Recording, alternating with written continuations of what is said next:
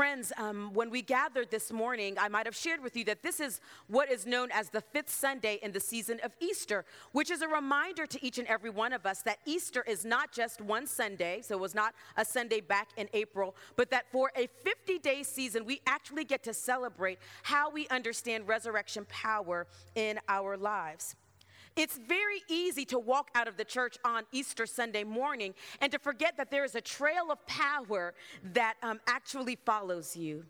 That every single time you say a holy yes in your life, when you recognize that the extraordinary power of God touches the ordinariness of our lives, that we live out of this resurrection power in our daily, everyday tasks, words, yeses that we make. When you say a holy yes to a vocation that fills you, that speaks to your purpose, there's a trail of power, of resurrection that follows you. When you say yes to therapy because you want to understand deep healing, when Jesus says, do you want to be made whole? A trail of power follows you. When you say yes to the people around you and they say yes to you, you invest in relationships that are life-giving and you divest from relationships that are life-draining. A trail of power follows after you. It is very easy to think that unless you are breaking out of a tomb, that's the only time that resurrection somehow intersects with our lives. But every single holy yes, a life that is really life, as 1 Timothy chapter 6 would say, we live out of this resurrection power that we proclaimed on Easter Sunday when we said, Christ is risen indeed, alleluia. It matters for us. It matters in our lives, what we have said of Christ and how we live that each and every single day, believing that there is a trail of power that follows after us. Last Sunday, our dear sister and sibling here at the Southeast Raleigh table, Erin Lane, talked about this holy yes to purpose when we abide in the vine, when we abide in Christ. And it was so beautiful how she talked about not only mother love or father love, but this other love that we're able to show, this love that Christ has shown us and that we get to show to one another, that this is the commandment that Jesus asks us to live into so that the world might know of resurrection love in the world. And out of this commandment, Jesus speaks it not as a teacher to the disciples, but speaks this commandment to love one another as a friend to the disciples. So this morning, I want to talk about how it is that we might say a holy yes to friendship. A holy yes to friendship. So if these words sound familiar, because they're the same words that we read last week from John chapter 15, might you hear these words with new ears as you hear of this beautiful relationship that we have with the one who is named Jesus. Hear now these words from John chapter 15, beginning with the 12th verse and ending with the 17th verse. And the scripture reads as such. This is my commandment, that you love one another as I have loved you. No one has greater love than this, to lay down one's life for one's friends. You are my friends if you do what I command you. I do not call you servants any longer, because the servant does not know what the master is doing, but I have called you friends, because I have made known to you everything that I have heard from my Father. You did not choose me, but I chose you. That is probably one of my favorite passages of Scripture. Do you know how lovely it is to be chosen? I chose you. And I appointed you to go and bear fruit, fruit that will last, so that the Father will give you whatever you ask in my name. I am giving you these commands so that you may love one another. Friends, this is the word of God for us, the people of God. Thanks be to God. I'm going to do a little show and tell. This is why I've got to have big muscles and do CrossFit as a pastor. So this is one of my favorite pieces that I purchased during one of my many trips that I have taken to Haiti. And you can tell what it probably is. It's Jesus and Jesus' disciples. When I was a pastor at Millbrook United Methodist Church, I used to have to do preschool chapel. And I one time brought this very big piece to preschool chapel, and I asked the children, do you know who these people are? And some of the kids said, it's Jesus and Jesus's babies. However, a young woman, she was 3 years old, her name is Mercer Webb, who is a part of our church community, looked over at that child and said, it's Jesus and his disciples. I said, I like this child. Mercer was right. But it's one of my favorite pieces because it shows a relational aspect of Jesus. The disciples are joined together with each other. Jesus, his whole body is also consumed by the bodies of the disciples. It is not Jesus sitting at a table and the disciples in a linear way sitting on the side, but literally almost incorporated into Christ's body. It is not Jesus on a boat speaking to the disciples. It's Jesus' body literally with the disciples. Though that little child who said Jesus and Jesus' babies was slightly wrong, there's something really beautiful that's what this child saw.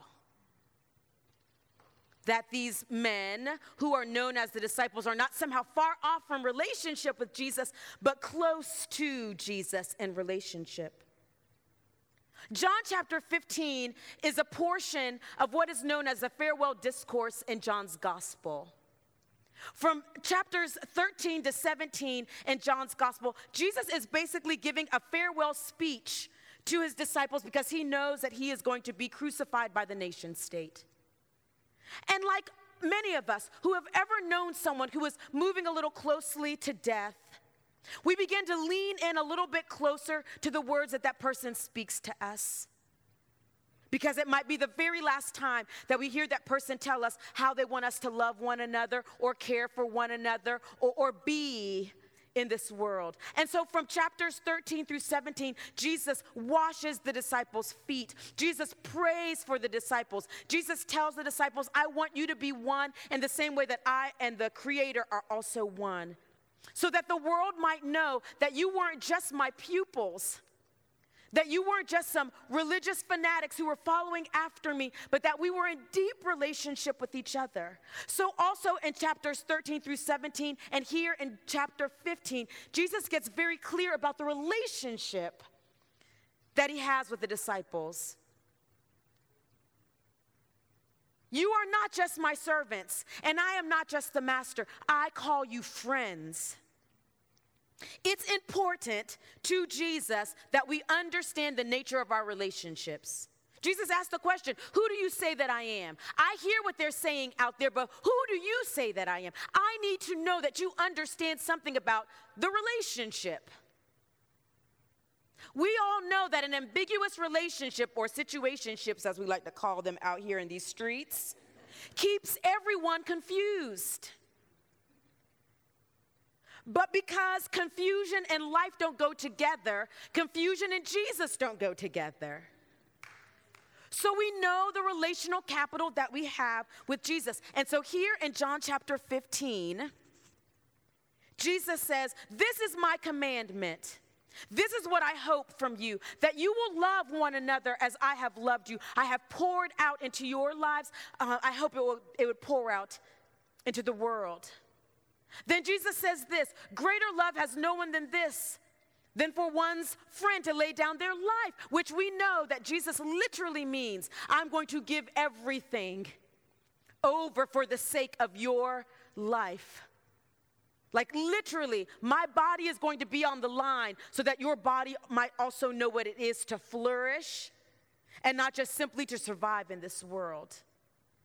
Now, for us, it might look like a lot of different things. We might have to die to our privilege. We might have to die to our power. We might have to die to our bias in order for our friends to flourish.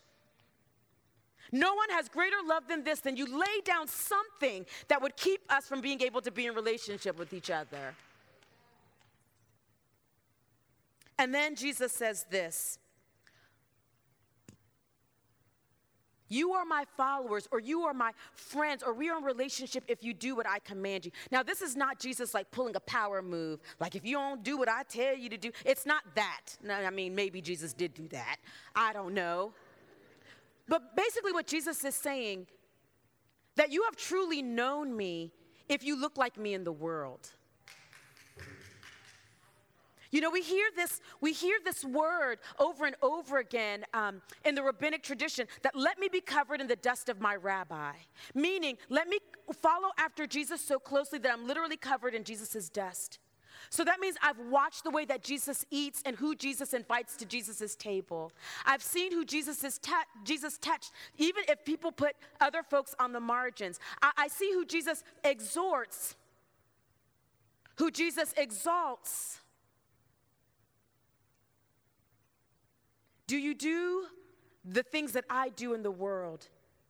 Do you extend grace the way I extend grace? Do you forgive the way I forgive? Do you feast with others the way that I feast with others? Do you show up in the world the way that I show up in the world? We've really had relationship, meaning something about our relationship with each other has disrupted your relationship with the world and how you also show up.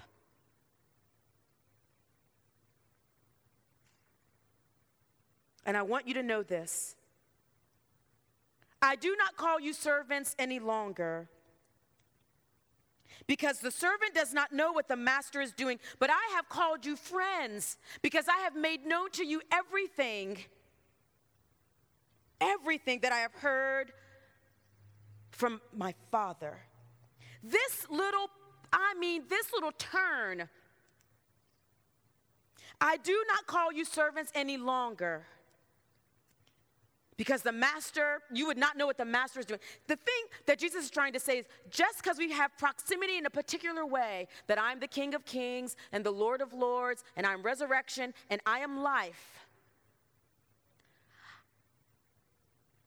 I'm no longer talking about a fiduciary relationship, which means one is above and one is below, but I'm now talking about a symbiotic relationship. Like, there is something that we give to each other. There's mutuality in that.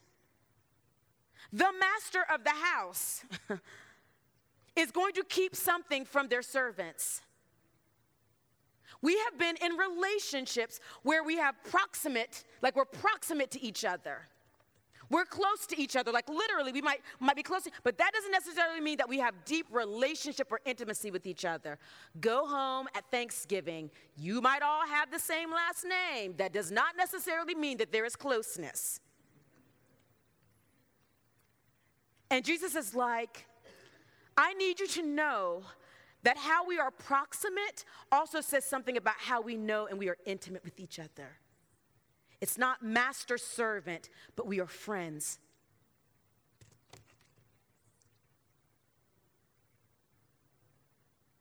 Because you have had access to my life, I want to rightly name this relationship. Because you have had access to my power, I want to rightly name the relationship. Because I have loved you and you have loved me, I want to rightly name the relationship. Because I have extended grace to you and you extended grace to me, I want to rightly name the relationship. Because I have forgiven you and you're going to forgive, I want to rightly name the relationship.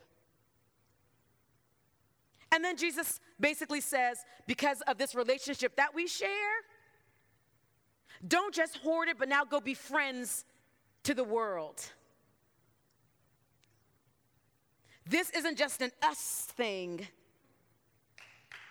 Now, you who have been shaped by our friendship together, go now and be friends in the world. This is how Jesus chooses to be in relationship with the disciples, and how Jesus chooses to be in relationship with us. You've heard me share before that my friend Greg Moore, Reverend Greg Moore, who is the lead pastor at Edenton Street United Methodist Church, and who is one of my friends. He is truly one of my friends. I don't say that lightly for a lot of different reasons. But Greg one time wrote, he said that when God takes flesh and Jesus and calls us friends, God proclaims that it is not through hero worship or political legislation or even through right rituals that God will save us. It's through friendship. Greater love has no one than this, than to lay down life for a friend. We are not worthy so much as to gather up the crumbs under Christ's table, and Christ calls us a friend. We jokers sometimes go in the opposite direction of Jesus, and Jesus calls us a friend. Jesus is saying something about the relationship that Jesus has with us that can actually redeem, restore, and save us. Friendship. This Jesus who is a good shepherd, this Jesus who is resurrection and life, this Jesus who is bread from heaven, this Jesus who is living water, this Jesus says, I am also your friend and you are my friend. You know what I think is so dangerously beautiful about that is that I can't say about myself that I'm a good shepherd. I can't say about myself that I'm resurrection and life. I can't say about myself that I'm the bread from heaven even though I love gluten. I can't say about myself that I am living water. But I can't say in this world that I am a friend. Jesus was helping us to recognize something about not only the relational power that Jesus has with us, but the relational capital that we have with God, with each other, and to the world.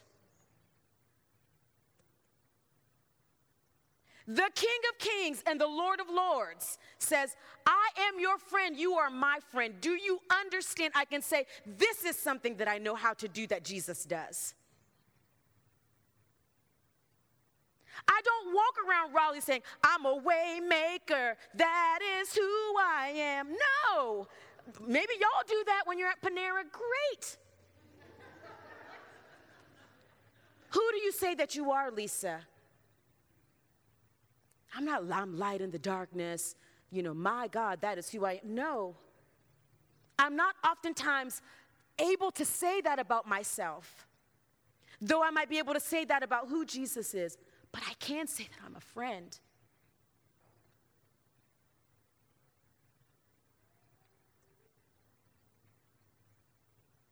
Be this to each other, friends, and be friends to the world.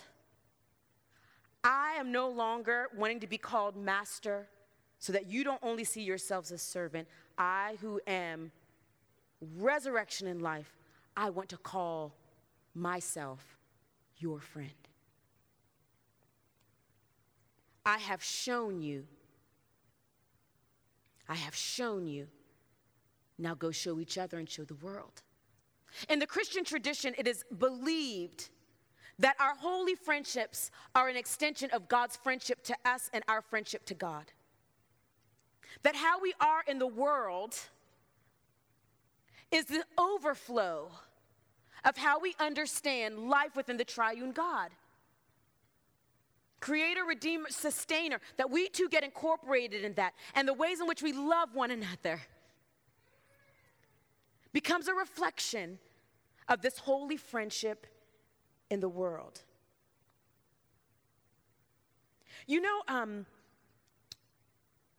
I've probably preached about friendship 4 times here in the Southeast Raleigh table because I think it's important for us to understand its power.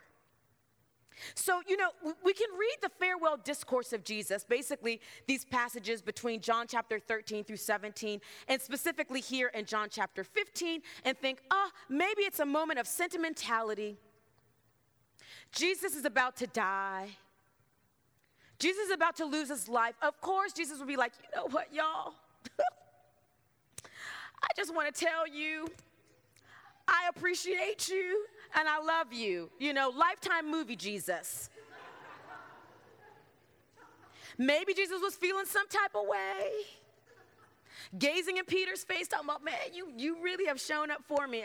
I appreciate you, But I think a more appropriate way to understand friendship in this text is to see friendship as the very antidote in the midst of crisis. That when Jesus is like, I know I'm about to be killed by the nation state, that my life among you is going to be overwhelmed by violence and fear and intimidation, misunderstanding and chaos. That this friendship that I have with you and that you have with me will be a life source that will sustain me in the midst of crisis.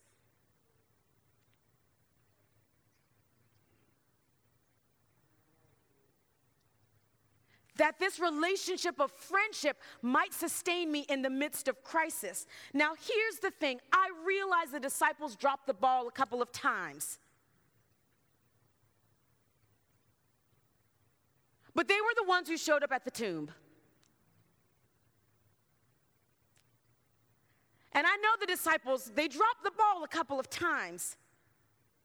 But every single time that Jesus has a post-resurrection appearance that is recorded in the Gospels, Jesus goes to his friends. Not the religious leaders, not the ones who hold the scroll. Jesus goes to his friends. This relational capital that we call friendship is not just about feels.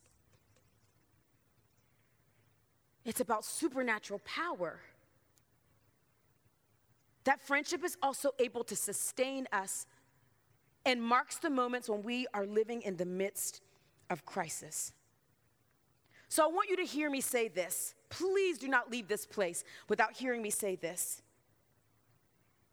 Over the course of the last 2 years, as we have been journeying through a global, worldwide pandemic, basically a global trauma together, if you have been a friend to someone or someone has been a friend to you, holy yes.